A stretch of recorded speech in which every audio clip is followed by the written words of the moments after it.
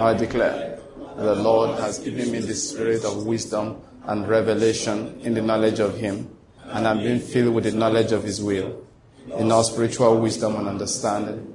As a result of this, I'm walking in a manner worthy of the Lord. I'm pleasing Him in all respects. I'm bearing fruit in every good work, and I'm increasing in the knowledge of God. Now again, I incline my ears to His word. The word is entering my heart. It is giving me light and direction. It is healing me in every area, and it's making me more and more like the Lord Jesus Christ. In the name of Jesus Christ, amen. Amen. Amen. Amen. And that will be your portion today in Jesus' name. Amen. In a greater measure than ever before, that will be your portion in the name of Jesus. All right, can you quickly greet two people on your left and your right? Congratulate the person for the blessing of today. Congratulate somebody. All right, the Lord is good. I said the Lord is good. Can we open our Bibles to the book of Philippians? I want us to read from the book of Philippians, chapter 3. Last time, which was our first study for the year, I began to say something about the focus that we have in our hearts as believers in Christ Jesus, that we have to be careful not to set worldly focus in our minds. The world has its own focus. It has what it expects us to do, what it would like us to conform with. The world has its focus. The world that is, and oftentimes what the world is trying to do is to teach us that focus. I said it again last time that Christianity is radical. It's radical. Christianity is not the way by which we get what the world wants. Christianity is not our own method of building houses. Christianity is not our own method, I hope you're getting my point, of buying cars or making money. The proof of our Christianity is not that we have something to show like the world has to show. That is not the proof of our Christianity. Please, let's get it clear. It is not what can your God do to compete with this. I picked that from, if you can get the music, it's a very old one, very old, Witch's Invitation by Carman. Carman, I don't know whether it really happened, but he presented it like it really happened. That he had a neighbor, a witch, or what they called a warlock. All right? And I heard that the warlock, the biggest warlock in Africa is in Ghana. I found out recently. And this man is a warlock. You understand? And one day, in fact, the track is titled Witch's Invitation. It was a narrative. So this guy invited him to his house, sat him down, and had a big album, bound volume of newspaper clippings and other things by which he was demonstrating the power that he had to this man of God. And he showed him that, listen, I was paid to curse this man with AIDS by his aunt. I cured this man by performing druid worship. He was showing different things that were published in the newspapers. So I was the one that did this one. This one happened to this man because I did it. He showed him I said, for over an hour, the man was showing the kind of power that he had. Do you understand? At the end of the day, he said to him, what can your God do to compete with this? I heard there's one clown in Onitsha. He said, can your pastor do this one? They say when he has done something, he will say, can your pastor do this one? You know, incidentally, my classmates, I told you there's a chat group of my old classmates, university classmates, so I belong there. And the chat, once in a while, I enjoy the chat. So, Jesus went into that direction today. So, one of them, there's one guy who likes to mock. And of course, when you're a pastor, you're often the target of mockery. So he said, something happened in Onitsha. You know, one juju man did something against one pastor. And I said, I'm sure both of them are the same. Just that one wears suits, the other one does not. That this is all kinds of pastors. And I said, even Okemute's friend in Lagos calls himself a pastor. So one of my classmates now replied, said, look, that is the last authentic man of God. That's the guy that likes to yap. So I put this laughing face, like 100. You know, I was laughing up and down. I said, rolling on the floor, laughing. I said, man of God, call, man of God, knee. So he said to me, he said, I said, no wonder you don't agree to come to my church. You go to that guy's church. He said, I've never heard of a miracle from your church. So I kept on laughing. I said, I'm not a miracle peddler. I teach people how to live for Christ. I'm not saying my God does not do miracles, but that's not what we're advertising. We teach people how to live for Christ. So come on that day, the man said to him, what can your God do to compete with this? And he said, he quickly prayed and said, God, I don't want to put you through some foolish test. So he said, suddenly the Spirit of God descended upon him. And he jumped up from his chair, threw the book back at the man, and said, the real comparison is the condition of your soul and the condition of mine. It's not which power we are using. Let's examine our souls. In summary, you are going to hell, I'm not. You want to know what my God can do? My God will send you to hellfire, and he will take me to heaven to be with Christ. Try that one for size, like they said. He got up and walked out of the man's house. Now, and that's the truth, You may say, you should have demonstrated power. Yeah, there are times in which you demonstrate power. But for people who are going to hell, what is the power demonstration? It's not confused. God wouldn't demonstrate power for him. He demonstrates power to save those who are confused. For a man who has sold his soul to the devil, God doesn't bother. If I was the one, I would get up and say, bros, have you finished? Can I go home now? No need for argument. What am I trying to say? Christianity, that's where I brought that phrase from. Christianity is not a contest. It's not what can your God do to compete with this. It is not who can make who the richest person in the world. Those early days, when we began to learn the word of God, we felt that if God was so powerful, we tried to persuade ourselves that Bill Gates was a Christian, but he wasn't. He wanted to use it to preach. Then they twisted it that his grandfather is a Jew. Tried to make it look like being the richest man in the world is a sign of the blessing of God, the blessing of Abraham. Tried to make it look like that, but the fact is not true. I wonder, as we're growing older, we begin to read this Bible, and we'll find out that the things that people hold in high esteem, God does not. The things that the world will hold in high esteem, the good Lord doesn't. Then one day my eyes opened and I saw the temptation of the Lord Jesus Christ, which was a real temptation. Those things were real temptations. They were not imaginations. They were not just teaching points. They really happened. So when Satan said to him, bow to me, and I will give you the glories of these kingdoms of this world. It was a real temptation. Do you know why? Because he could. And he would have been the richest man. I hope you're getting my point here. So, can God make people rich? Of course. But so has God allowed Satan. He has allowed him that. He has allowed that to him as some of the ways he bargains for the souls of people. And this is sad side. Till date, he's bargaining for the souls of Christians. Jesus wanted to warn people. He never told his disciples, beware of Satan. No. He said, beware of covetousness. He said, you can't serve God and mammon.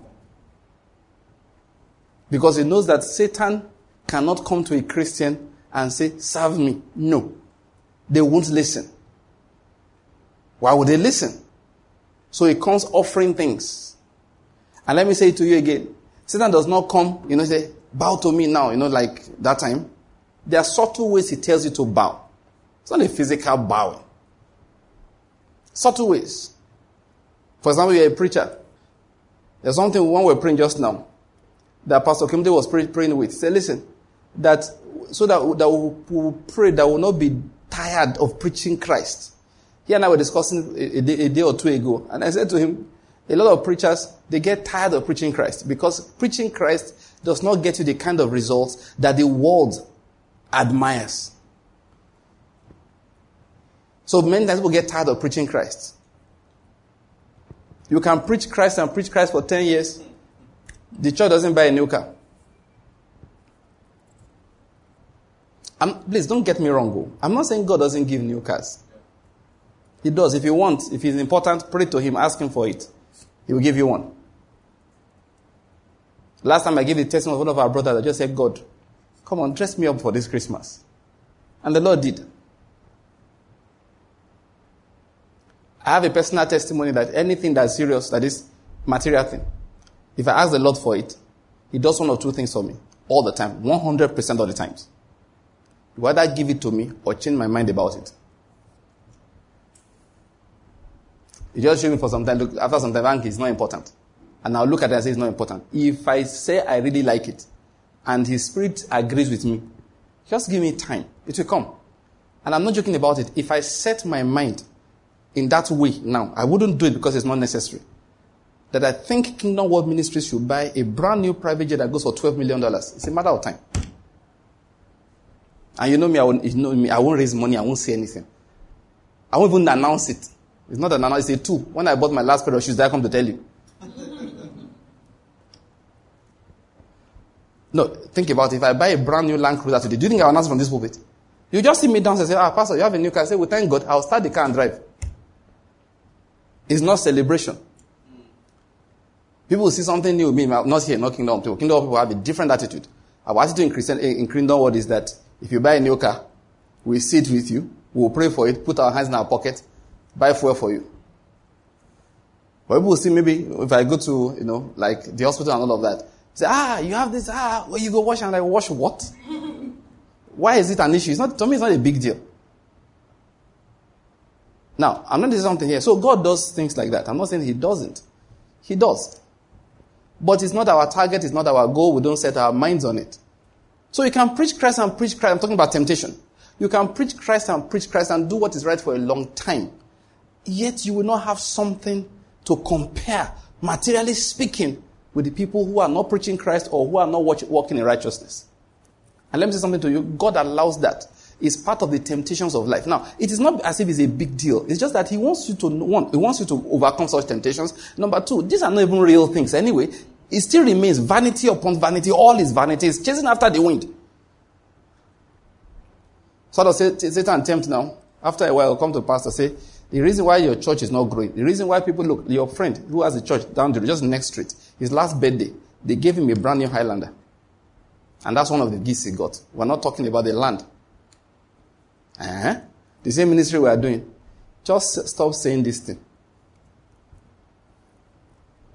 Stop telling people that if they sin, they will be punished. Tell them that grace covers everything. You know what I found out about truth? About whether these people accepting truth or not. It is not about whether it's true or accurate or it's not true or accurate. It's how he favors them. The other day I'm telling you the truth. Okay, it was Yinka and I that were chatting today about something. He said, have you heard this person believe this thing now? I said, pray for him. I said, there's no point arguing that he's enjoying that deception. That's a matter of fact. Many times Christians hold to certain things. It's not about truth or the fallacy. It's about do I enjoy it or I don't enjoy it. For example, if I cannot bridle my flesh, are you getting my point? If I cannot put my body under, for example, I keep on falling into adultery, sexual immorality as a married man. It is so easy to believe this hyper grace doctrine that no matter what I do, I'm going to heaven. I'm telling you the truth. If I'm always lying, twisting the word of God here, are you getting my point? The day a man preaches to me that you are safe forever, you are secure, you can never lose your salvation, I quickly grab it. Go and study Sigmund Freud. It's called ego defense. When we were in school, those days studying psychology, they taught us about ego defense or Freudian psychology. That you have to make sense out of life. Otherwise, you will go mental. So we call them ego defense mechanisms. There are different ones. Repression, regression, rationalization, all kinds of ones. So sometimes you take some of those doctrines, it's called ego defense. You have to keep your mind sane. Instead of looking for deliverance, you believe a wrong doctrine. Yinka and I were chatting, I said, oh boy, forget that thing. Pray for the man. I am not willing to argue him out of it. Because the man is enjoying his doctrine. He's enjoying his doctrine. There's no point. He's enjoying it. I hope you're getting my point here. So that's what happens. So you're preaching Christ. After a while, people will start, they will offer you a new doctrine. You can see it. Now, that thing I've told you, time will not allow us, but go and check it. When Paul was arrested, okay? I think we should read that. When Paul was arrested, just want to prove that point I just made to you now, okay? Please, where we are going to read is Philippians chapter what? 3. We're going to come back to it. I just want to quickly bring out something. When Paul was arrested that time and he began to talk to the people of Israel, there was something that interested me there. Let me quickly get to the verse I want. In Acts chapter 22. I won't read everything, okay? I just want to bring out an issue. You see, Paul here, when he went to Jerusalem, where some people are setting him up for very strange things, and the Lord decided to deliver him, all right? After all the struggles, the soldiers and everything, Paul requested to speak to the people. From chapter 1, he began to speak, "Brethren and fathers, hear my defense, which I now offer to you." And when they heard that he was addressing them in the Hebrew dialect, they became even more quiet. Because they didn't know, they had been told that he was a troublemaker that came from far and all of that. So when he began to speak their language, they said, okay, let's listen to him. So verse 3, he said, "I'm a Jew, born in Tarsus, brought up in this city, educated under Gamaliel." They were giving him some respect. "Strictly according to the law of our fathers, being zealous for God," and all of that. For times I can read everything. He went down to he talked about how he was persecuting the church. In verse 6, he said, "But it happened that as I was on my way approaching Damascus," you know what he was referring to, about noonday, he talked about the fact that Jesus appeared to him. Do you know there was no quarrel? He described everything. Jesus appeared to him, what he must do. Verse 12, a certain Ananias, a man who was devout by the standard of the law, and all of that. He described everything. They didn't quarrel. Then let's go down to verse 20. This also happened. Verse 17. "It happened when I returned to Jerusalem and I was praying in the temple that I fell into a trance. And I saw him saying to me, 'Make haste and get out of Jerusalem quickly, because they will not accept your testimony about me.'" They did not quarrel. "And I said, 'Lord, they themselves understand that in one synagogue after another I used to imprison and beat those who believed in you. And when the blood of your witness Stephen was being shed, I also was standing by approving, watching out for the coats of those who were slaying him.' And he said to me," now Jesus was speaking now. So he quoted what Jesus said to him, "And he said to me, 'Go, for I will send you far away to the Gentiles.'" What's the next line? They listened to him up to this statement, and then they raised their voices and said, "Away with such a fellow from the earth, for he should not be allowed to live." Let me stop there. Can you see? It was not whether I was telling the truth or not. It was that the truth offended them. Things that you wouldn't have believed that they would pay attention to, they did. The moment he said, "God is sending me to the Gentiles," they said, "What?" The truth offended them until today. Look, forget these people. Look, let's talk about ourselves here. A lot of people that don't believe the truth is because they're offensive, not because it is wrong. Look, that's why I don't have time to argue with people, because I know adults are so unreasonable. They can be so, like this one with people who have heard this one saved, always saved. Are you getting my point? There are so many clear-cut scriptures to show that that doctrine cannot be true. But people don't want to believe it. So if you come and say, "You have found a revelation," I will be looking at you like this. I'll pray for that. May God open your eyes. May you jam in this thing you have entered. Then we'll be able to help you. When, there are certain kinds of help you cannot receive until you have hit the wall and your head has broken. Then you will return. We will not tell you, "Okay, sit down." The Bible says, even David said it, "Before I was afflicted, I went astray." Affliction is very good sometimes. People say, once you get it, you can never lose your salvation. It makes me laugh. Because without batting an eyelid, I can quote 3 critical scriptures. One of, Jesus said, "Do this, I will not." People say that your name can never be written for the book of life. I said, then was Jesus high on drugs when he threatened the church with it? He said, "Do this and I will not erase your name." You know what somebody told me? It is proof that he does not erase names. Are you reading English or Hebrew? Like my wife said, you tell your child, "Finish your homework and I will not flog you." He said, "See, Daddy does not flog people." Don't do the homework, you will find out the truth.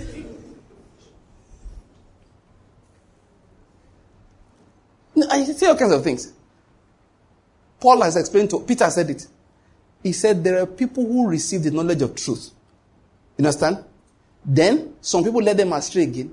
He said their latter state is now worse than the former. How can it be worse if they are still saved? I read some of those scriptures there. Let me see What I have them here. Hebrews chapter 6, verse 4 to 6 says, some people once had God's light. They experienced the heavenly gift and shared in the Holy Spirit. They experienced the goodness of God's word and the powers of the world to come. Yet they have deserted Christ. So they are crucifying the Son of God again and publicly disgracing him. Therefore, they cannot be led a second time to God. That's Hebrews chapter 6, verses 4 to 6. I'm not very sure of the version because I copied this one somewhere. Like God's Word Translation or New Living Translation, one of them. When I heard the explanation some people gave, I said, eh? They twisted. Somebody said, that was the one Yinka was showing me. Somebody asked, can this happen? He said, what if this happens? If the person decides to walk away from Christ? He said, that situation can never arise. I said, but the Bible shows us again and again that it arises and it arose before. And this was written to warn people. Listen, when Hebrews was written, it was to warn people who were about to desert from Christ under persecution. If an adult tells me that he believes that gospel, I know you are hiding something. There's one man, I saw him preaching it. I said, this man, later on I realized, I felt no. He's feeling sad for his son. He's hiding behind this doctrine because of the salvation of his son. The old man cannot bear the truth. So leave him. I just went into that trying to explain something here. That people are not very reasonable. Whether they accept truth or they don't is dependent on whether it's convenient or it's not convenient. As simple that I told before, that the money you are giving is not the passport to prosperity. They got angry. Do you know why? They have given too much. A man has been giving and giving and giving for like 5 years, and he thinks he's close to it. Then God came to show him mercy. And the man said, no. Are you trying to tell me? Because he checked, think about it. He has tithed for like 8 years. First fruits, he has added, end of January has come now. I will soon send out my tweet. I always send it around this time to save people. Your whole January salary, Pastor Okemude can ask for it, maybe. Maybe I can ask for it. But God did not ask for it as a doctrine. If I tell you, bring your first fruit to this house and it's your January salary, it is an arrangement between Israel, Felix, me, Okemute, Yinka, my wife, who else is joining us, and all the co-workers of Kingdom World. We are broke. So we decided to teach you that doctrine. It's not the word of God. You know, this is the end of January. That's why I always like to remind people. If you like, eat your January salary. God will not specially punish you. More than the punishment you deserved before.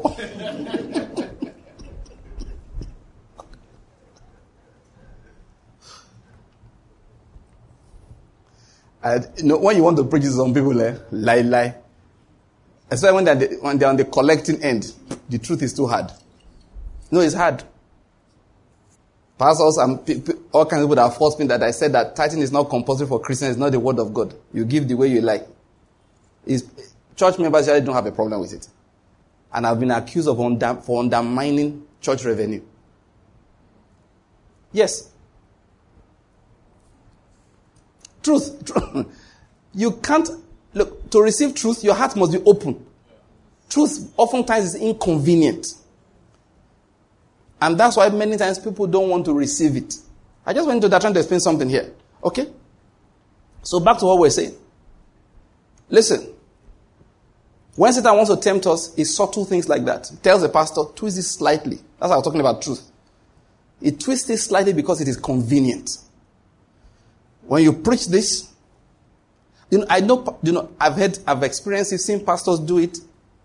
They judge how good a message is by how much offering came in that day. I'm not lying to you.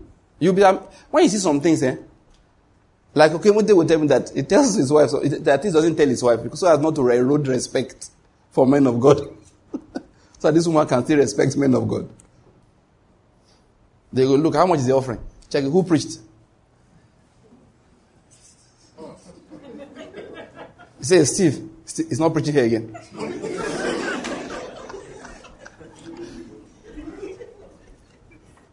You are laughing. Ask him. He knows what I'm telling you. You'll be like, what? You look at the offering. This boy won't preach it again. He doesn't know anything.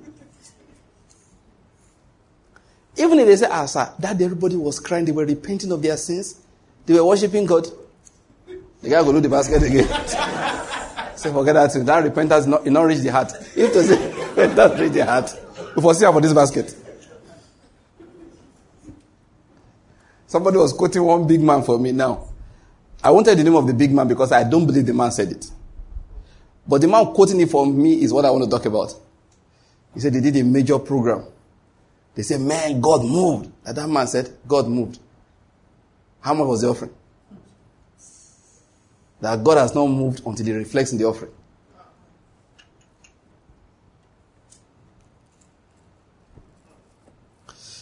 Oh God in heaven. Listen, I tell people these days, if you want to serve God, you first go and die. It's called dying to self. Giving your life to Christ is a dangerous adventure. Don't give your life to Christ unless you want to give your life to Christ. If somebody tells you, come and invest in Christ, he has deceived you. Jesus is not an investment. When Jesus collects your life, he does what he likes with it. The other day, I was reasoning about it in my house. And I realized that Jesus was there when Stephen was stoned. And he did nothing about it. Didn't Stephen see him? Stephen saw him. He wasn't even sitting. He was standing. Commander of the host of heaven. He was standing. One who could ask God for 12 legions. He was standing. Then later on, when they put Peter and Co in prison, he sent an angel to open the door. And the angel took them back to go and be preaching publicly. So I said, wait. You could do this? Why did you not stop them from stoning Stephen? Now, I don't know why. There may have been reasons, I don't know. Maybe Stephen wanted to die. I don't know. Stephen did not discuss that with me. Did he tell you?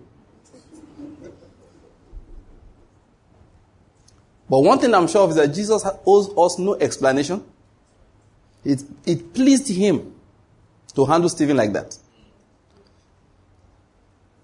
I have a personal, strong suspicion, I don't want to say conviction, that Stephen was God's first step. The death of Stephen, the life of Stephen, the death of Stephen was the first step in producing Paul. That's my conviction. Well, that's my strong suspicion. That God said, how do I handle this Paul guy? He has to shed a crucial blood. That blood has to speak in a particular way. Because you must understand, there are prayers you pray that you push God in a particular method, in a particular direction, in a particular way. So it's okay? They had taught Stephen. He knew the Holy Spirit would possess Stephen. He knew what Stephen would say. So basically he told Stephen, utter me a prayer at a dangerous moment. Push Stephen to that dangerous moment. Stephen offered that prayer. God collected. They said, good, you come. Your work is done. All the stoning of Stephen, go and read your Bible. He didn't feel it. He was busy beholding glory. There's no need for you to be wincing. If they want to be helping for Jesus, what will I do? Don't worry. Jesus knows how to handle such things.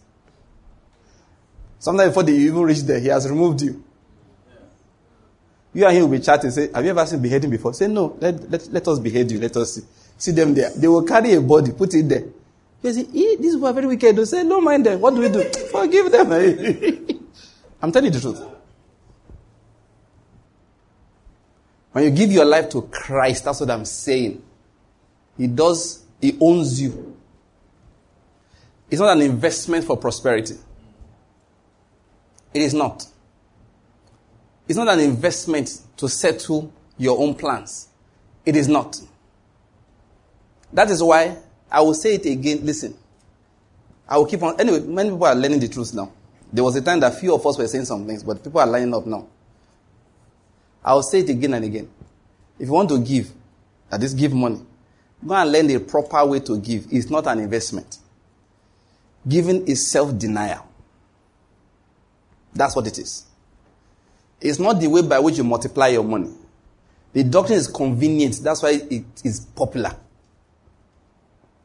If you want to give money, give money. Because your heart has been moved by truth.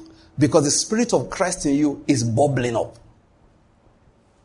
Because God has shown you that a man's life does not consist in the abundance of things which he possesses. Because you have understood. Please go and read my tract, Cheerful Giver. You can download it free from our website. Because you have understood that my future is not dependent on what I can see now. Because you have understood that everything God gives to you has a purpose. And in it, there is seed for the sower and there's bread to eat. Because you have understood that God created you to be a blessing to people. That's why you give. It's not to secure your destiny. It's not to secure the destiny of your children. It is not to secure your future. It is not. It is not. The reason why you give is because it's the right thing to do. The reason why you give is because you're an assignment. The reason why you give is because your money is not your own. That one that's with you is somebody else's own. It's God's own. And you are a custodian of God's resources. And like one of our brothers posted a few days ago, there was a picture. It said, how do you spell success with God? This is spelling, well done, good and faithful servant. You want God to look at you and say, well done, good and faithful servant. You give out money, you say that I have removed from my house that which is not my own. You just see yourself as somebody who God sent to do something. And like Jesus said, you don't have the right to come back and say, now that I have done this, what will you do for me? He said, you are supposed to go to him and say, using King James English, we are unworthy servants. We have only done that which we are supposed to do. And like I always add, is there any other thing you want us to do? It is erroneous for you to come to God and point out that, look, I have done this. Now listen, there are two ways we point to. There are two ways we say things to God. There are some you say overtly. There are some that inside your heart, God's supposed to know now. He's supposed to know. And how do you know? When you have done some good works, you feel confident to pray. That's how you know you are walking in sin. When your confidence increases, when you have done something, you are trusting in your good works. What is your deliverance from that? It's simple. If that feeling comes up, confess it. Say, Lord, please, as I was about to start praying now, I was feeling happy that you will listen to me. You know why? Because we just gave out some money yesterday. I want to tell you I'm sorry. Confess it. Anything you've done as a faithful servant. If you want anything from God, you ask him as a loving child. A child of his that he loves. Ask him. That is the basis of, that's Christianity for you. Please, I'm emphasizing this. Because many people are getting disappointed with Christ because somebody lied to them. Somebody preached that, that your land, if you give it, it will be speaking in heaven. The people collected their land, gave it. It spoke in heaven and they fell sick. He spoke in heaven. What is the Enugu State Agency demolishing everything now? Enugu Capital Territory. After the land spoke in heaven, they demolished their shop. And they now come and meet poor man of God. Say, why should I be sick? After all, I gave my land to God. So what is the land? Is the land now a doctor? Giving of land is immunization. Sometimes, we may laugh, but sometimes it pains my heart. You see people having false hope.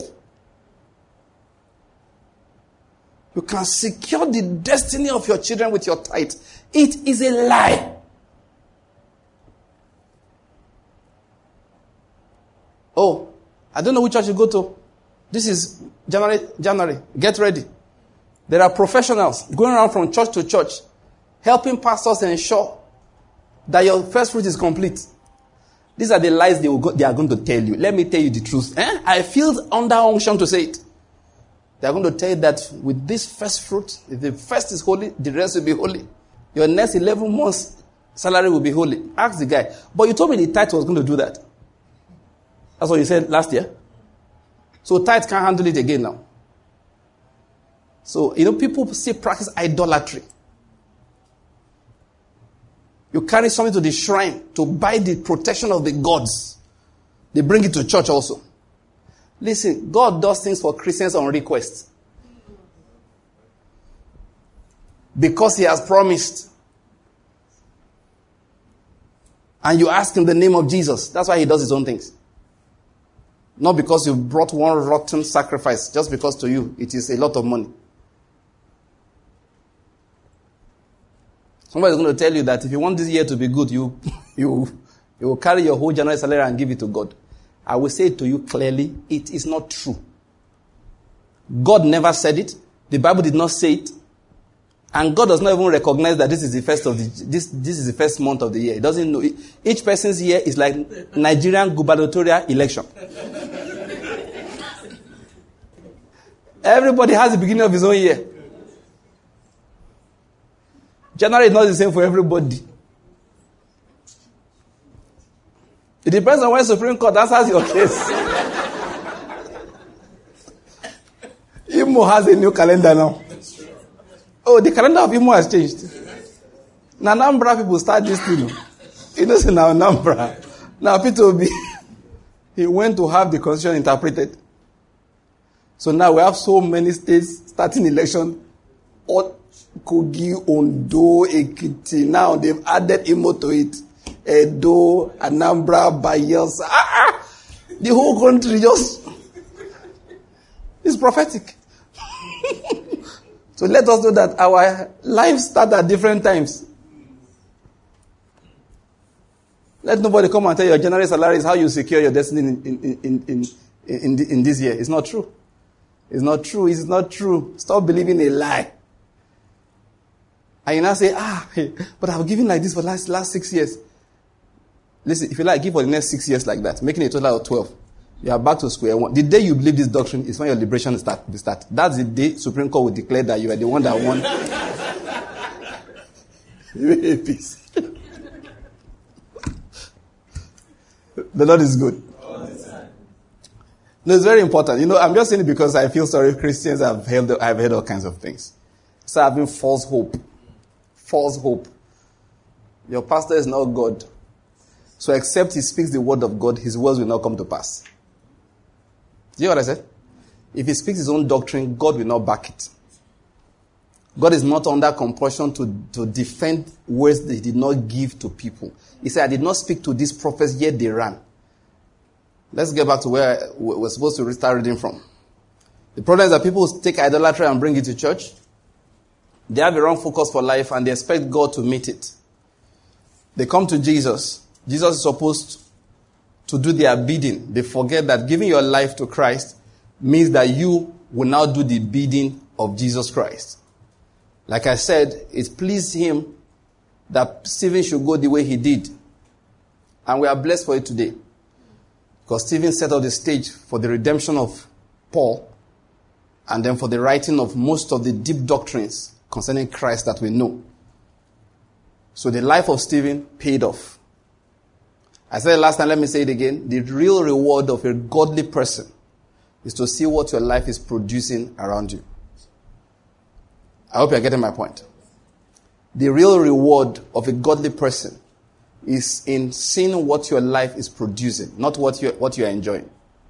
A true child of God can't stop giving. As an example, Jesus cannot stop giving. He came down, he gave his life, right? He rose up from the dead, and he ever lives to make intercession for the saints. He didn't go down to heaven to sit and say, yeah. No. What more can we give? He said, start making intercession for the people on this earth. So right now, he's still working for you and for me. A true godly person never has a time They say, I'm sitting down now. I have labored. Time to enjoy. They keep on laboring and laboring, taking pleasure in what their lives are producing. That's what true godliness, that's what true Christianity is. This Christianity of invest in Christ is worldliness, quoted with a Christian, garment. As if once I've done something for Christ, he must do back for me. No. When I give my life to Christ, you know what? You know how God introduced himself to Paul, that is Jesus. He told Ananias, I've shown him things he will suffer for my sake. We think that Jesus comes telling people all the time, I'm showing you the private jet you will fly for my sake. No. Every material thing on this earth, as far as God is concerned, is just a tool. Like I said the other time, listen, he can give it as is needed. If I want to go around the world now preaching the gospel, he's not going to give me a boat. They are too slow. It will take a few weeks to cross from here to the United States. So he won't give you that one. If he wants you to go fast, he has to fly you one way or another. And if I have to be in the air all the time, like somebody like Ravi Zacharias, I can't be flying economy. So Jesus will just arrange that, look, oh boy, you don't die on me. Thank you very much. You need to lie down. So it's not, this men are enjoying. No, can you imagine? Ravi Zacharias wishes he could stay at home the way you stay at home. Necessity, like Paul said, has been laid upon him. That's why he travels. So God gives tools. He doesn't see them as a sign of progress, like you have made it. It's a tool. That's what material things are as far as it's concerned. When you give your life to Christ, he's using your life. I hope you're getting my point. The way he likes. Some of the uses will appear glamorous, distracting people, confusing young people. Everybody coming to ministry wants to be an Iya Adeboye or David Oyedepo or something like that. Meanwhile, it's not necessary. It's not necessary. One of the people I used to explain living for Christ, these days, is the woman, B.D. Chambers. Married a young, brilliant preacher. Poor, brilliant preacher. There was no tape recorder, nothing. The man had revelation, understanding of God. God said, like Paul, I don't want these words to disappear. What do? Find him a wife that is suited for him. A real help. And then Jesus said, how do we get up well prepared? Somebody said, you would like to walk in Aso Rock? Yes. Get ready. They want somebody who can do fast and fantastic shorthand. So she trained herself so she would be able to get the job. But she didn't get it. What job did she get? Married a preacher and followed him all over the world. And God knew that this young man was going to die early. For whatever reason, I'm not saying everybody's destiny is to die at 43. But at the age of 43, he was dead. Having written only one book. But now, please, remind me that I said I want to bring that my complete volume of his writings to show everybody what I'm talking about. They compile all his works. Massive volume. All of them, minus one little book he wrote, all of them taken from the notes that she took while he spoke. He died during the First World War. His books, his writings, as read by millions daily till today.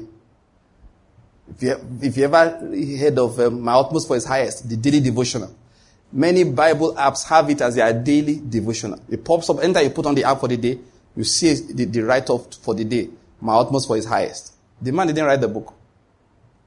They picked those things from the things that his wife wrote. That's what Jesus does. He took B.D. Chambers' life. While she was alive, it didn't look glamorous. She was not a big preacher. Everybody came to her house. She was not there laying hands on the sick and everybody flocking to, Mama Maria Woodward Etta is coming. There was somebody like that. Amy Semple McPherson was coming. There was somebody like that. Catherine Kuhlman is coming. There was somebody like that. But if you ask me to pick one of these people, if I have to choose one person that must leave, I will pick B.D. Chambers, simply because I have been tremendously blessed by Oswald Chambers' writings, which were not recorded apart from the things that she wrote. That's what Jesus is like. God plans for a very long time. Doesn't just plan for 2020. Yes. And listen to me. Even if he gives us a vision of his grand plan, the details of how they will work out, he never gives. But he says to each person, occupy with this until I come. You occupy with this until I come. You be busy with this until I come. You do business with this until I come. In his own season, he will join it together. But the world will say, how can you serve God and have nothing to show for it? By the time they are telling you what to show for it, it has to be physical.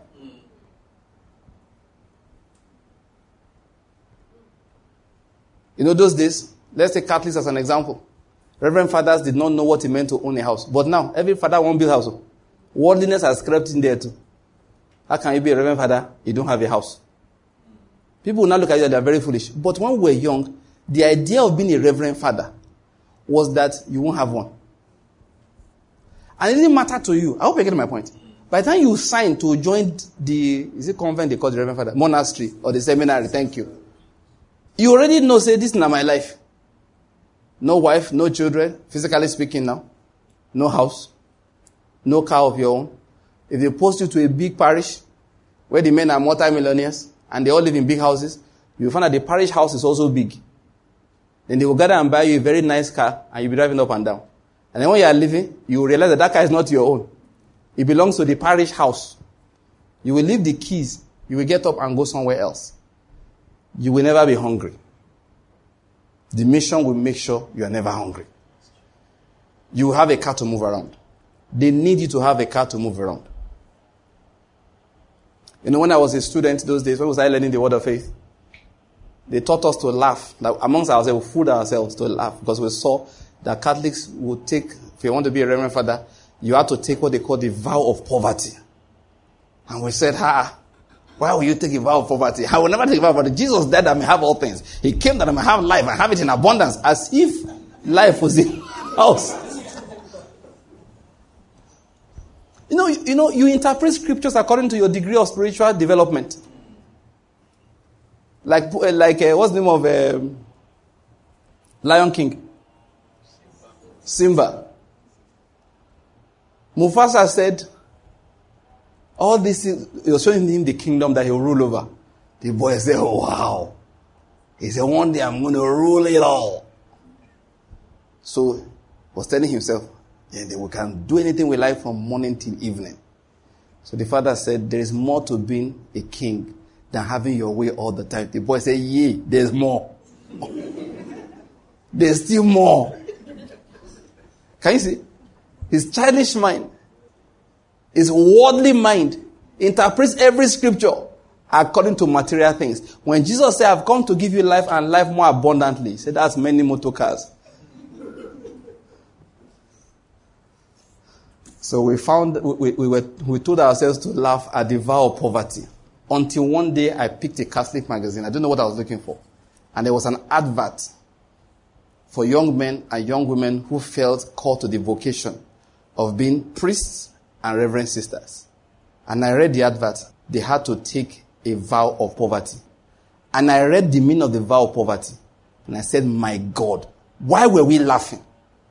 Every Christian must take this vow. If you don't take this vow, I doubt you whether you are born again or not. Whether you join the monastery, whether you join the convent, is not the issue. Therefore, I wrote it in the book, Grace to Prosper. I put a chapter in it on the vow of poverty, which I said every Christian must take. It is not mutually exclusive to the vow of prosperity. I said, why were we laughing?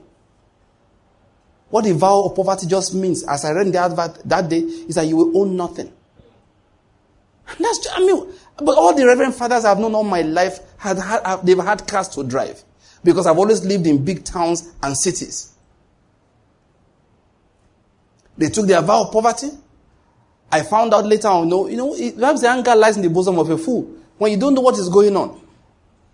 You see, they want to build a house, they want to build a new parish in the Catholic Church.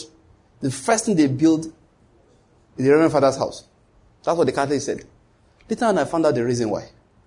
I said, hey. So you see, the Reverend Fathers always have a house to live in.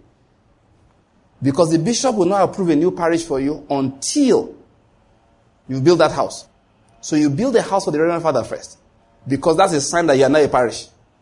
The Reverend Father comes to stay there. I say, hey, this Pentecostal sometimes, when smoking a bowl is a bad thing, I'm telling you. I looked at this and I said, this is what they call the vow of poverty. The Reverend Father is not going to, that house is not his own. He will come in there, live there, do the work of the mission. Then when he gets transferred, he picks his bag, picks his keys. That is his key to his bag, not the car. The car is not even his own. If they choose to dash in the car, good. But the idea is that you will never lack food. We will take care of your food. And that's what God is saying. See everything around you like that. The house you have is not an inheritance for your children. No. Don't die to and bring a hand to my children. Those children will prosper more than you. And that's the prophetic word, though.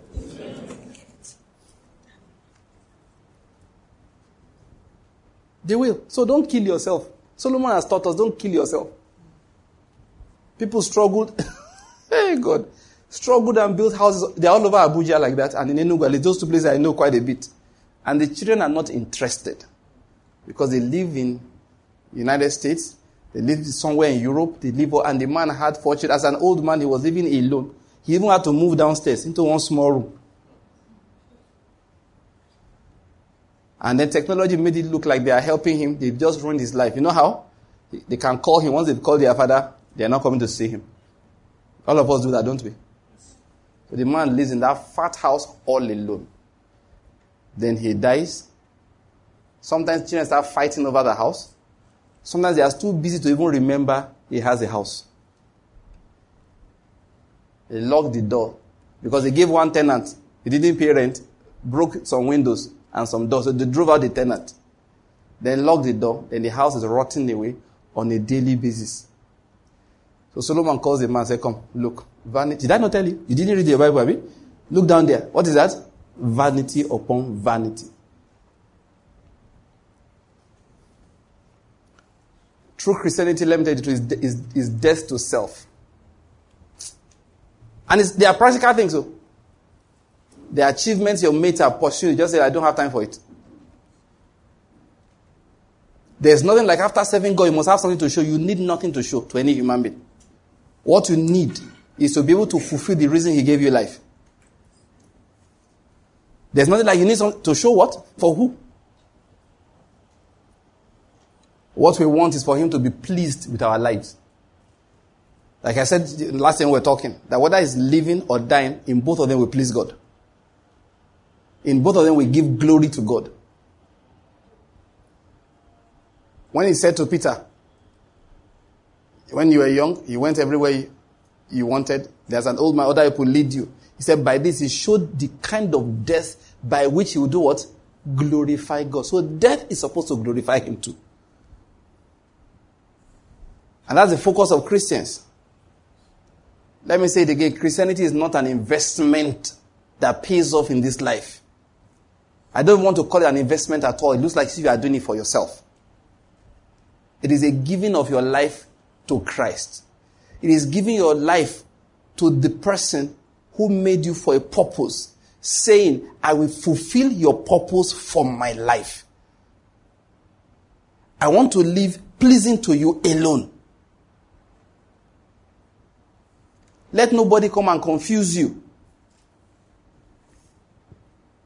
I remember that discussion, I used my discussion I've had with my mom different times as illustrations. My mother came and said, Banky, this was many years ago. Your mates are living in their own houses now. I said, how many of them are preaching the word of God on radio? Before the gist landed in my ear, the Holy Spirit possessed my tongue, gave my mother a reply. I said, how many of these my mates are preaching the word of God on radio? The way I said it, I said, how many of them are teaching the way of success? That was the name of our radio program. How many? Go and meet my landlord, I'm not owing him. That's what matters. Scriptures have different levels of fulfillment. You will live in houses you did not build. It's still fulfilled if you are a parent. Did you build the house?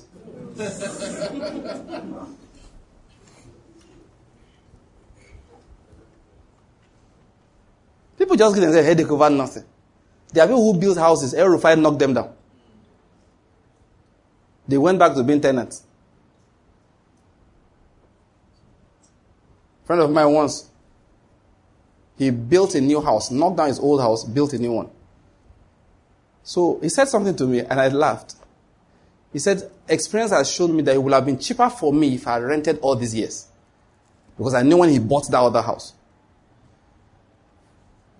Because by the time he was building the new one, he had a lot of money.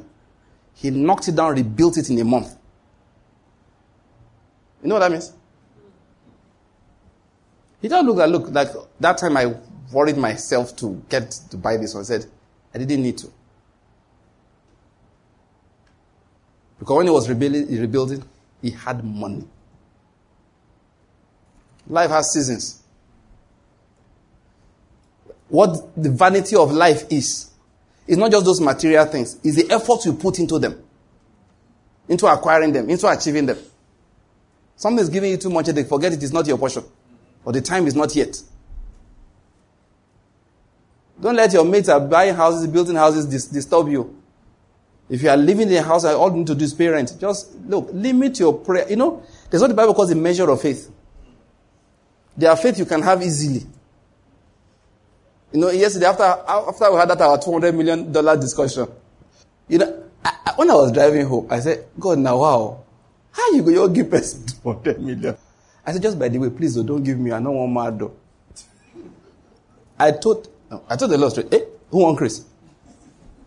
No, I like my sanity, I like my wife, I can recognize any time of the day. I like it like that. $200 million, you will not know her again. He said, honey, are you talking to me?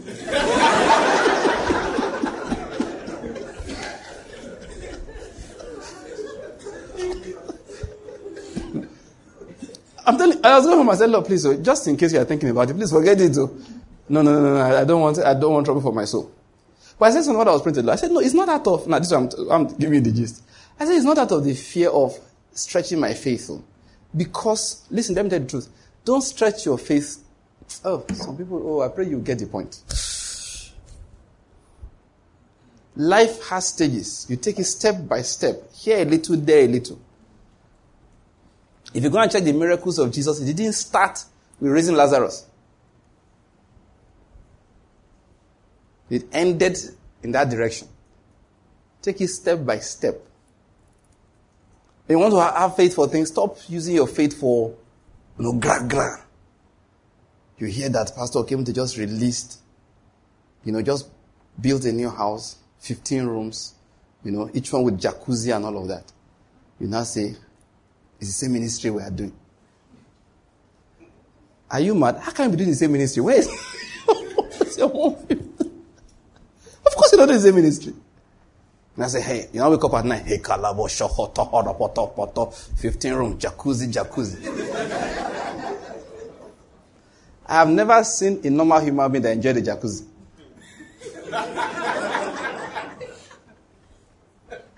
But we'll be talking about jacuzzi as if it's heaven. My friend lives in the US, I just said, this jacuzzi. He said, he went to a hotel, rented a room that had jacuzzi. He sat in, he said, we don't enter jacuzzi, have we? Let me have peace now.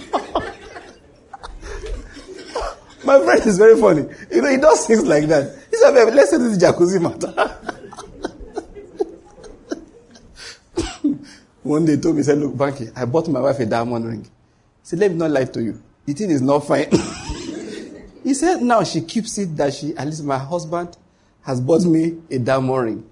He said, then the cubic zirconium ring that is cheap, beautiful, she wears it every day with the knowledge that she has diamond at home. He said, everybody is happy. The Lord is good.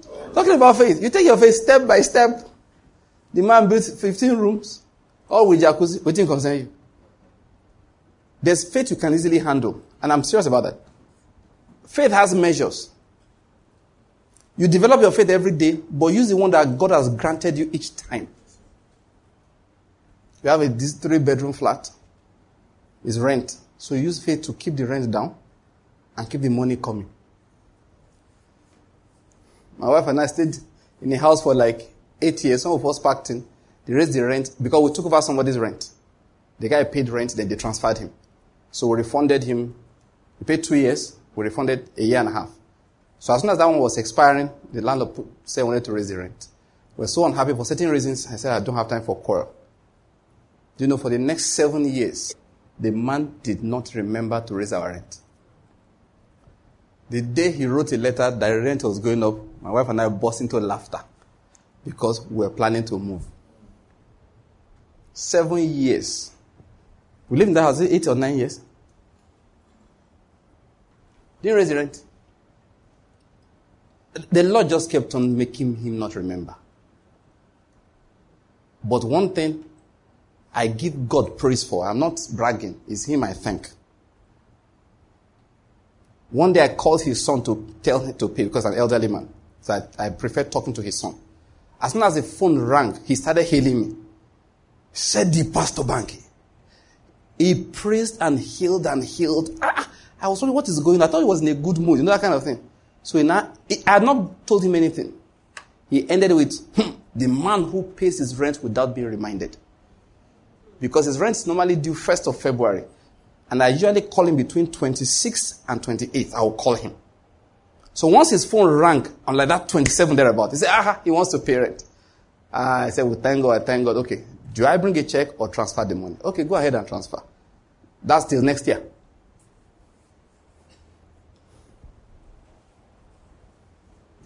Don't be using faith to believe God for land when you are owing your landlord.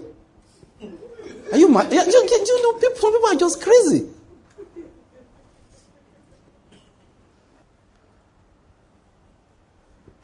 Pray first, Father, rent is due in April. Amen, hallelujah. Father God, to the glory of your name we shall pay before it is due. That's all the faith you have, bros. Manage like that. Listen, the new level of faith will show you events. Look, faith, there's what they call measure of faith. The man that has faith knows he has it. But more importantly, he's not even thinking he's walking by faith. Yeah, that's true. He's just doing what is natural to him. If you want to know whether you have faith or not, check what it is costing you, not what it's costing somebody else. What I mean is this. You can't go, maybe I'm selling something now. You come and buy from me by faith and you are eating it. Hoping to pay me by faith, you are wicked. Your faith is costing me, it's not costing you. You want to know you have faith? Send money to your father regularly. Let me see it. You want to know you have faith? Take care of one of your cousins and be paying his school fees. Don't come and collect my things. It's by faith I pay you next month. You don't chop the thing, no. I can't collect it back. Jaguda. Listen, faith will let you know when you have a level or you don't have a level. Different people have different ways by which they know. But listen, let me tell you something about God. Okay, that's what I want to preach today, okay? But let's just continue talking. You know, I found out something about the Lord. Both is written in scriptures and I had experiences. He's very faithful. He is faithful. He is faithful. The problem we have a lot of times is that we don't just take it at his own level, one by one. We are just afraid. If I don't do this one now, I may not have the opportunity again. What do I mean? They are selling land. You can't afford foundation. You know. Then your cooperative in your office now decide, because they do it all the time all around me, that they've gone to buy 150 acres somewhere. They want to pass this small. They come and buy the land. Then they will give you loan, of course. You check the cost of the land.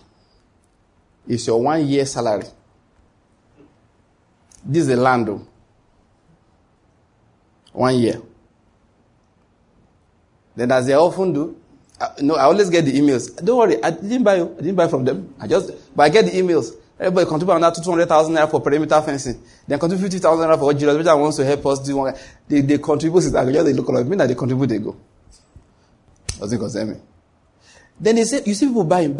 Please. Now, why a lot of us do it? Now, please, try and follow me closely. For some people, that's God's door. For some other people, it is not. But why they want to get involved that everybody is doing it? And I say, hey, this is the opportunity. You never can say, land is going up. I said, you know what I always tell people? For a long time, they used to tell me land is going up. I said, do I look like I'm going down? He said, land is going up. I said, do I look like I'm going down? You're selling land for 1 million, I didn't have money to pay. You sold for 12 million, I paid. I hope you're getting my point here. I told them, I said, look, the land is going up. I said, do I look like I'm going down? I said, oh, wait. When the time comes, I will have it will be 100 million, but I will have 120. Right now that it is 500,000 and not get 200. Why do I want to go into distress? It is not every door you push your hand into. They may slam it on you, cut off your finger. Look, is this door my size? Go and you will. I don't know how to say. You will know whether it is your season or it's not your season. But what I'm preaching is that don't worry about tomorrow. Many people go into doors that's not their season just because of the fear of tomorrow. They just believe that if we don't do it now, tomorrow land will be costly. I say, don't worry. I don't believe in chance. I believe that God will sit down, map the one I'm supposed to live on, and deliver it to me. Whichever way he will do it. But one thing is certain. I am a child of God. I am above and not beneath. My destiny is in God's hands. Inflation cannot outstrip me in life. Because my God literally is alive and is on the throne. I believe it. Oh God. I've always believed it. I've never been able to change my mind about it. I relate. People used to, I will say some things. People will burst into laughter. A man said, I should be giving 500 every month as insurance. I said, now I found out it's not insurance, it's called assurance. I said, it's assurance, Yes. I said, why? So that in 20 years, it's life assurance. I said, bros, I'm not going to die. He said, no, it's not just about dying. In 15 years, he said, they'll give me this amount of money. I said, I'll give my salary was 6,000 naira a month. I said, are you a church? I'll be giving you a tithe every month so that in 15 years, I've forgotten their sum. Maybe they give me like 100,000 naira. I said, bros, in that 100,000 naira will not be money to me. Is it 150? I can't remember the exact figure now. But I just assume he said 150.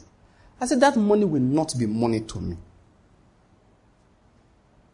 You know the truth? By that 15 years, my wife and I literally were able to be dashing out 150 periodically. It literally happened. I knew from the word of God, but secondly, I knew from my father's experience.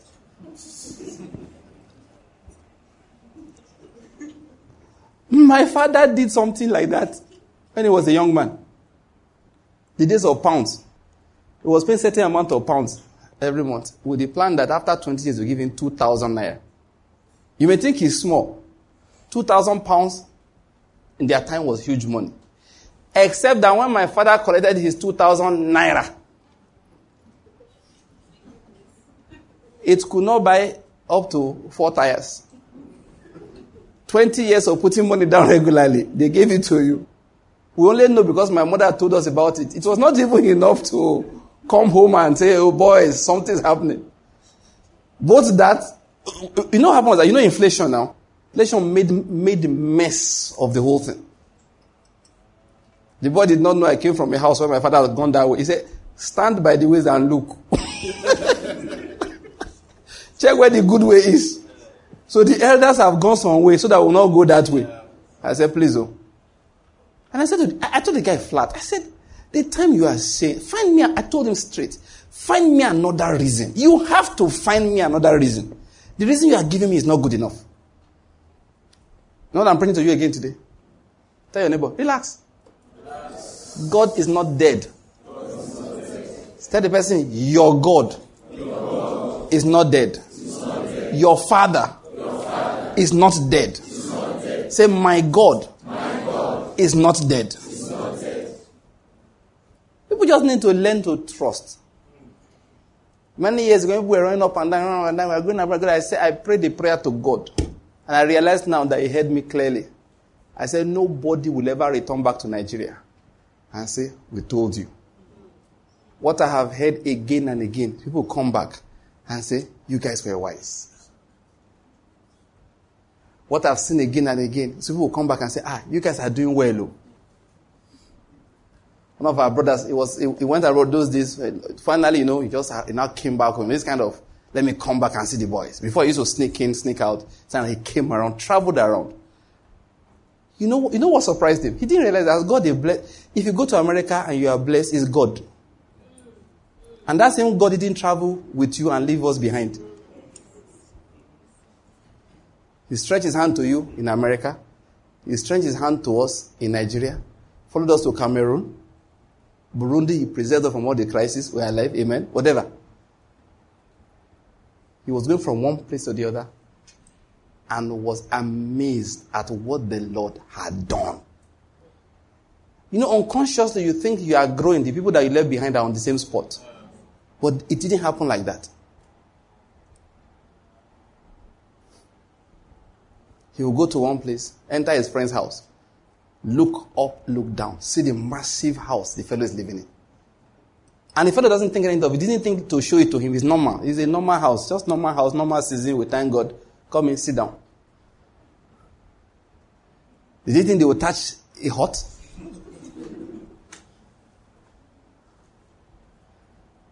Listen, God is good. Oh.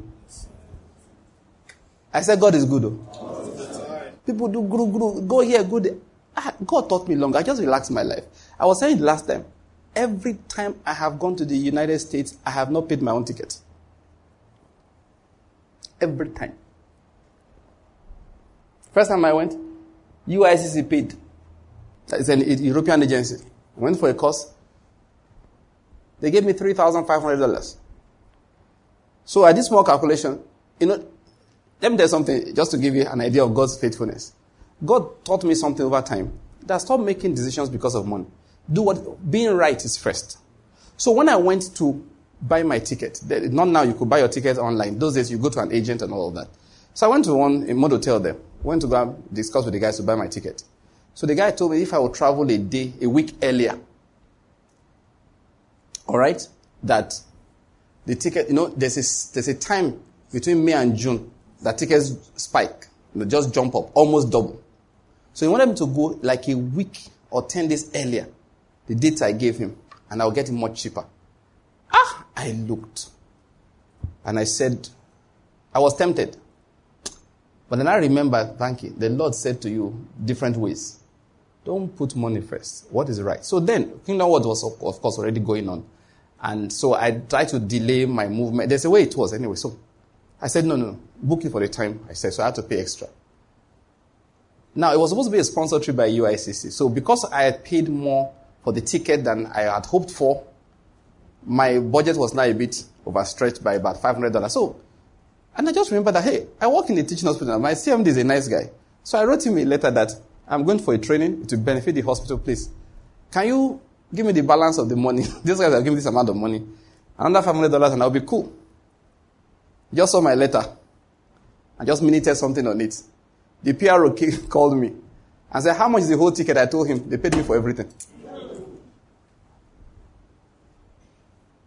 So I told the man, I said, excuse me, sir, please, you're not getting it right. I just asked for the balance. He said, you did fear money?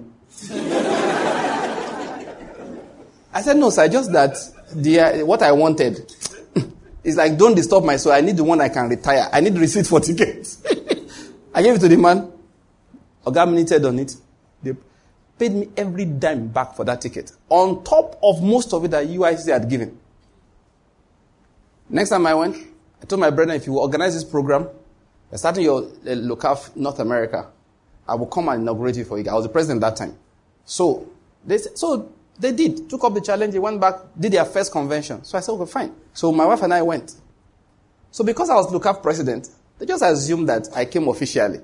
And our alumni fellowship runs funny. If you are EXCO, it's at your own expense. So current president, Pastor Courage, he travels all over the country. Those who don't know he's spending his personal money. That's just the way we are. In that place, you serve like you are serving the Lord. We have meetings all over the country. One of our brothers, he's in Abuja, having meeting. He has to fly everywhere. People don't know that it's his own pocket he's using to pay. So that day we go for the meeting. After the meeting, of course, I went to visit my friend together. My wife went before me, so he joined me in my friend's house. She joined my friend's house, and then we moved around. The meeting was over, about to leave. Oh, are you sending somebody to the UK? I was present at that time. I said, no. Why not now? I said, anybody that wants to go should go now. He said, but they sent you here now. That is, I was present. I said, who sent who? He looked at me. I said, bros, I bought that ticket with my money. He said, yeah. No, he didn't shout it out. I saw it in his face. Then he left me. In the evening, they greeted me for coming and gave me $2,000 in cash as an honorarium. I knew it was not an honorarium. When they found out I bought my ticket myself, they handed me $2,000. Please take. This last time I went, a few weeks ago. He said, are you coming? I said, no problem, I'll come. We'll buy your ticket. I said, no. I don't want to travel around the world. Send the money you have to my friends. So they sent $2,000. To the bank, I have your ticket money. I said, I'm not sure, sir, I won't travel. He said, you will travel because they've given you your ticket money. So he helped me order the ticket, buy the ticket. Whatever was left on top of it was what I just needed to add to it. But I wanted to get a convenient ticket. I wanted to just make my journey very short. But listen, why am I telling this story? When we're running up and down these days, they find money. I said, to buy ticket, they find money. No. I said, no, I'm not fit. Especially since Nigeria is very beautiful, so there's no way I'm going.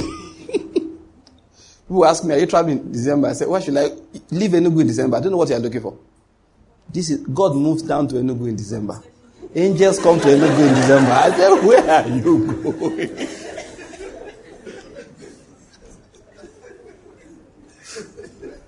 The Lord is good. Tell your neighbor, God is faithful. A lot of people make wrong decisions simply because they are afraid of tomorrow. The message of God I have for you today is that He is already in tomorrow waiting for you. Yes. He is already in tomorrow waiting for you. They say, which school will your children go to? I said, if God needs to build special schools for my children alone, He will. Do you know, I don't, Father God, I give you praise. I worship in the presence of your children, my brethren. I don't even have the capacity to think about some things. God has taken it from me. I'm the kind of person that when we get to that bridge, we will cross it. If we get it, there's no bridge. God doesn't want us to cross that river. Do you get my point? There's no fight. If there's no bridge there, the Lord doesn't want us to cross that river. Otherwise, you put a boat. If none of the above, we'll turn back and say, this is not the way. You know the truth? You can't plan your life. Many of the countries people are dying to go to, listen to me, in the next 5 years they will be scattered. Do you know Libya was a very beautiful place? Somebody told me the story of one Nigerian. I can't remember who told me that story now. He said the guy, the Nigerian, was in Libya. He made a lot of money. But he used to hide his money in his house. He said, till today, if he gets to that house, he has money there. Unless they've blown up the house or they knocked the house down. He hid his money in the wall. But the day he left in a hurry. There was crisis. He was heading back home. He saw that they had surrounded his neighborhood. And he knew that if he went in that direction, he would die. So he turned and ran and came back home. Naked he went, naked he came back. And said he has money, except that it's in Libya.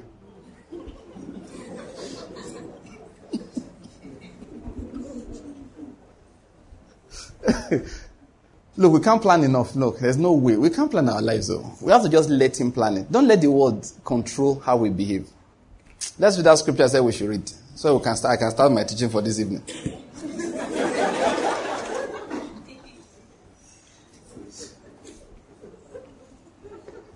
I knew you were going to laugh. Philippians chapter 3. Let me say it again. God is faithful. Amen. Just follow His assignment for each season. I was talking about faith. You will know when your faith can carry something. I hope you're getting my point. Yeah, you will know when your faith can carry it. You will know. Just keep walking with God on a regular basis, studying your scriptures, keep feasting on the Word of God, interacting with true believers, encouraging yourself in your most holy faith all the time, you will know when your faith can carry something. Like I said, if it's time to be paying rent, please pay it well. Let that be your prayer point. It is ungodly for you to be owing your landlord rent and you are paying for land you want to build on. God wouldn't bless it. It's ungodly. Pay the man his rent. You can't be building a house and they do it all the time. My mother had 2 tenants like that. That is our house, back at home. By the time they are packing, it's to their own house. But they've not paid in the last 1.5 years. And I just look at them and say, human beings are foolish. You think God is sleeping? If that old woman tells you God will judge, that house will collapse on your head on Sunday so that nobody will die. You will have gone to church. You come back home, it's down. You want my mother to be pursuing you up and down. I told her before, drive them out, lock the door. Nobody should give me a headache. Are you getting my point? Look, it was for freedom that Christ set me free. I don't want people to give me a headache. They're making my mother contract a lawyer to write you. My mother is 80 years old, for goodness sake. If you did that when my father was alive, it's not a problem. If I live near there, we'll take it up, mano a mano. When I live an 80-year-old, and me, I don't have that headache. So my mother, eject these people and lock the door. Then you now pack from that house to your own house.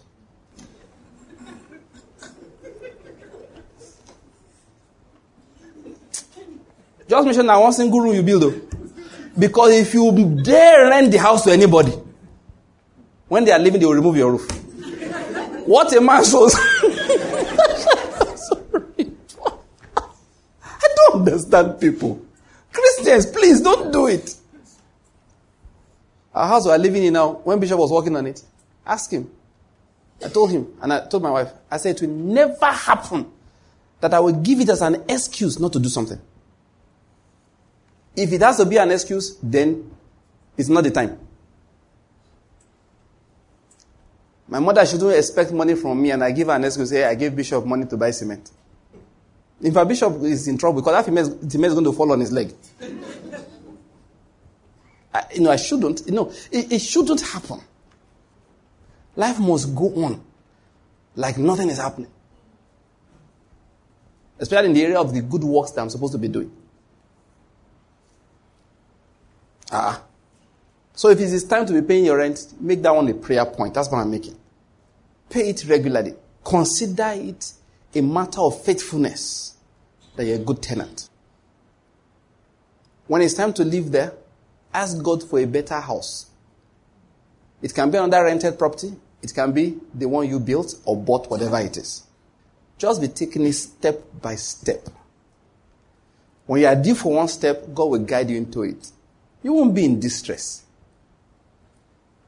One of the reasons why it appears like our God is not faithful is that people are not willing to take life step by step. And all my children must go and do holiday in London. Why? Why? Because your neighbor went. That's the only reason. And there's nothing wrong with you. There are people I know that holiday time, husband and wife, they pack themselves, pack their children. If the children are married, they pack their sons and daughters-in-law. If they have children, they will pack those children too. And everybody's meeting in Dubai. They are meeting in London. They are meeting in places. But you know what I noticed about those people? They don't sweat over it. Sometimes the person will tell the children, okay, you people should go. I'm very busy. I'll come next week. Then he will land there flying first class or business class. Stay with them 2 days. Say, please, I'm coming. I forgot something at home. He'll fly business class to go and bring it. Then you now see poor people.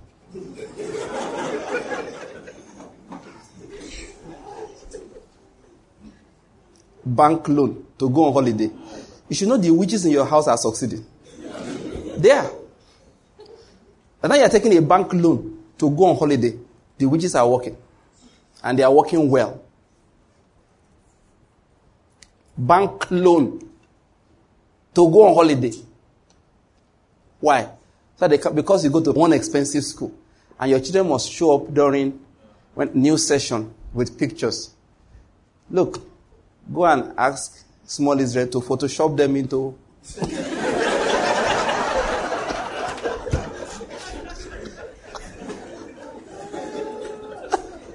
Is that not what they do on Instagram? Half of those Instagram photos, fake. Fake. They enter their new Bentley.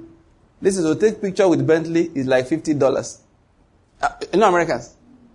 One day my friend sent me a picture. He said a Lamborghini. I said, oh boy. He said, no. Nah, is it $50? He take picture, come everything. I said, you not drive? I said, no, to drive now $100. I think the picture was $20. I still have the pictures. Beautiful. No, that was the first time I loved the Lamborghini. Beautiful. Because my friend was inside. Beautiful. I said, you didn't drive? He said, no. He said, because I've heard of these cars crashing anyhow. So I didn't come to America to be paying for Lamborghini. People, there's unnecessary distress. Unnecessary. So the children can come and be speaking went there. Oh, I love my children. God bless me with good children. They ain't going anywhere. Until the time is ripe. They are here. All of them. A few of them have gone to places. One day my wife was going, he said, can I carry these to people? Of course, it wasn't a problem. I paid. Go. Then one day she wanted to travel to the US. Say, hey, can I take this ones? I said, why? He said, let them go and see their cousins. I said, have you ever heard of Skype? I'll pay for internet. Everybody come and gather. See your cousins. Nobody to see. You know, America is a very wicked place. London is even easy. One, it's not so far. Two, when you reach there, you could enter train. America, to go from one place to the other, now to go fly about like spirits. You understand my point? From one place to the other. Who could they pay? Let's see, forget it. Don't worry, the time is coming, amen? You know, God can do these things such a manner that one day you are going, it's okay, charter the plane, go. Yeah, you know, God does strange things. But don't put yourself under distress. You're not competing with anybody. Oh, God. That's why God sometimes looks like he's not faithful. He's very faithful. If we walk with him step by step, stage by stage, he knows why he's taking you to the stage you are in right now. Don't worry about it. Don't worry about it. Don't worry about it. Though your beginning be small, your latter end shall greatly increase. One of our sisters, when she's telling the story of her poverty of childhood, tears will come to your eyes. But now, if she sends me a message, first question I ask is, where are you? Is the first question I'll ask her, where are you there? Because she could be talking to you from China, could be from Abuja, could be from somewhere in Europe. And it's not a problem. Let's just follow the Lord, though. Don't worry, he has entered that future. He's waiting for you there. Philippians chapter 3. I'll read this, then we'll continue from this point. What I wanted to teach today is here. What I did was I was trying to introduce this, but I think God just wanted to bless people with certain words. Chapter 3. It says, finally, my brethren, rejoice in the Lord. To write the same things again is no trouble to me, and it is a safeguard for you. Beware of the dogs. Beware of the evil workers. Beware of the fake circumcision.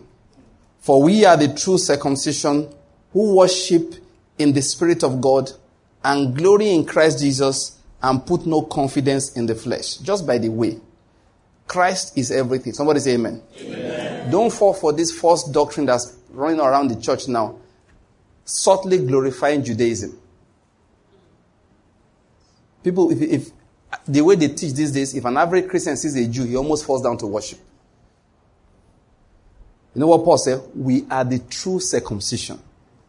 If a Jew sees me, he should see what God chose his fathers to produce. He should admire Christ in me. And if he's not in Christ, he's far inferior to somebody who is in Christ. Don't ever forget that. Because subtly, little by little, it has crept into very popular Christian doctrine. One man I was listening to, he said, Jesus is a Jew. I said, it's a lie. Jesus is not a Jew. He said, what are you saying? Listen, let's just clarify that. When they called Jesus the son of David, what did he say? He said, David rejoiced to see my day.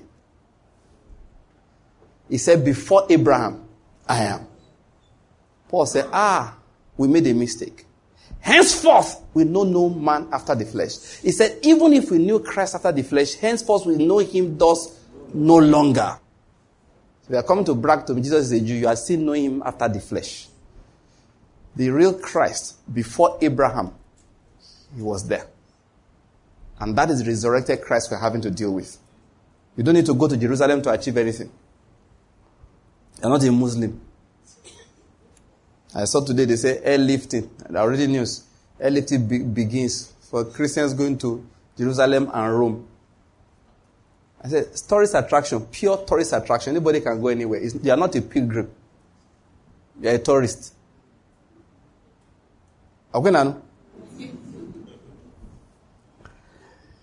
He said, Paul said, verse 4, although I myself might have confidence even in the flesh, that is, if it was possible, I was one person that should. If anyone else has a mind to put confidence in the flesh, I far more. Circumcised on the 8th day, these are my qualifications, of the nation of Israel, of the tribe of Benjamin, a Hebrew of Hebrews, as to the law, a Pharisee, as to zeal, a persecutor of the church, as to the righteousness which is in the law, found blameless. He said, but whatever things were gained to me, those things I have counted as loss for the sake of Christ. More than that, I count all things to be loss in view of the surpassing value of knowing Christ Jesus my Lord, for whom I have suffered the loss of all things, and count them but rubbish, so that I may gain Christ, and may be found in him, not having a righteousness of my own derived from the law, but that which is through faith in Christ, the righteousness which comes from God on the basis of faith, that I may know him. That is, I counted everything as dung, that I may know him, and the power of his resurrection, and the fellowship of his sufferings, being conformed to his death, in order that I may attain to the resurrection from the dead. Not that I have already obtained it, or have already become perfect, but I press on so that I may lay hold of that for which I was laid hold of by Christ Jesus. Let me just stop reading here so as to save time. Now, what am I going to bring up for us here? We began all of this by trying to say that we have to be careful. We have to be careful what we place before us. David said, I have set the Lord firmly before me. That way I will not be moved. I said last time that whatever you place in front of you will lead you astray if it is not Christ himself. What happens a lot of times is that people place prosperity in front of them, but Christ is a means to attain that prosperity. They come to church to learn the principles of prosperity. Then they are moved. They go in the wrong direction. They follow the error of Korah. They go in different ways. Balaam will speak to them. They become captive to the forces of this world. Why? They set a wrong thing in front of them. People set all kinds of things. But Paul said, what did I set in front of me? I just wanted to know him. I counted everything else as loss. I laid down everything he said yes. I said more than that, I count all things to be lost in view of the surpassing value of knowing Christ my Lord. We began by explaining that, listen, people set resolutions and all of that. What you need to set, I was saying something about trusting God. He says, seek first the kingdom of God and his righteousness, and every other thing will be added to you. He's telling the truth. Let's believe him. It's the word of God. It will not fail. You don't have to think of things for God to supply them. Set the Lord before you. Say, what do you want to achieve this year? It's simple. And the me at the end of 2020 must be far better in Christ likeness than the one that started the year. That's the idea. I want to know truth. That's what I set before me. This life,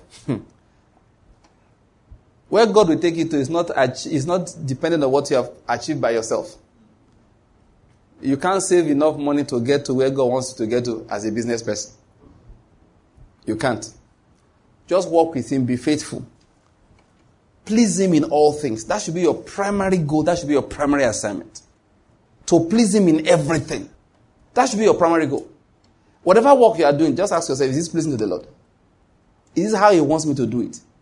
To be more accurate in discerning what God's will is on a daily basis is what should be your goal. Set that in front of you. When I say what God's will is, please, don't get me wrong. I'm not saying how to hear voices. I mean, in every decision you make, ask yourself, is this what God wants me to do? To be more accurate in knowing that this is how God wants me to handle this situation. That should be your goal. In the midst of that, you will enter into his plan for your life. That's what I've been preaching for some time. Many times churches, we were saying at the beginning, they get tired of preaching Christ. Because they preach Christ, they think. but it's not producing material things. Unfortunately, they are making a mistake. What God is saying is that, no, you have not praised Christ enough. You have not understood him enough. Indeed, he produces prosperity, if necessary. You just don't set prosperity in front of you. Like I said last time, how do we judge prosperity? It is how effective we are in blessing people around us. Redefining prosperity in itself is a project. I hope you get my point. Yes, just to know exactly what he calls prosperity. Let's stop it here, so that I can continue from that, reading that Philippians chapter 3 next time. Let's just bow down our heads and give the Lord thanks for the word that came forth today. Let's rise to our feet. Let's just rise to our feet to pray. Let's take a minute to pray. Let's pray again. We prayed at the beginning. I wanted to say that prayer again. Everything that I've set in front of me that is not Christ, Lord, remove it. It's a simple prayer. Everything that I've set in front of me that is not Christ, Father, remove it. I want you to give thanks that he has shown you what real Christianity is. Tell him again, Jesus, I give you my life. Yes, pray that prayer. I give you my life to be used by you, to serve you, to be faithful to you. I give you my life.